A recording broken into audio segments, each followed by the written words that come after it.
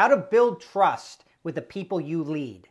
I'm going to give you 3 ways to know if you're a trustworthy leader. Here they are. Number 1, can your people count on you? Number 2, are you there to listen to them? And number 3, are you available to them?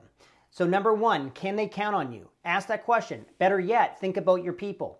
If I asked your people, would they say, I can count on Susie, I can count on John, I can count on them to be there for me, to help me with my challenges and help me work through what I need to work through so that I can do my job around here? Do you have reliability? And don't just think it for yourself. Would your people say that you're reliable?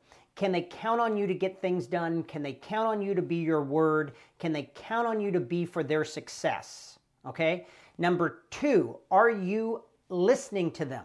So would they say that you listen to them? We know that the people we trust in our lives grant us their listening. You know, they listen to us in a way free of judgment. They're not necessarily there to coach us all the time or to fix our problems, right? We don't always need to be fixed. We need somebody to hear us. We need somebody who understands us. And that's a big part of building trust, is that they know that they can count on you and that you will be there to listen to them. And then the third aspect is, are you available? Are you really available? Are you there when they need you to be there? That doesn't mean you drop everything all the time for people, because you're running a business or you're running a team and you have things to do.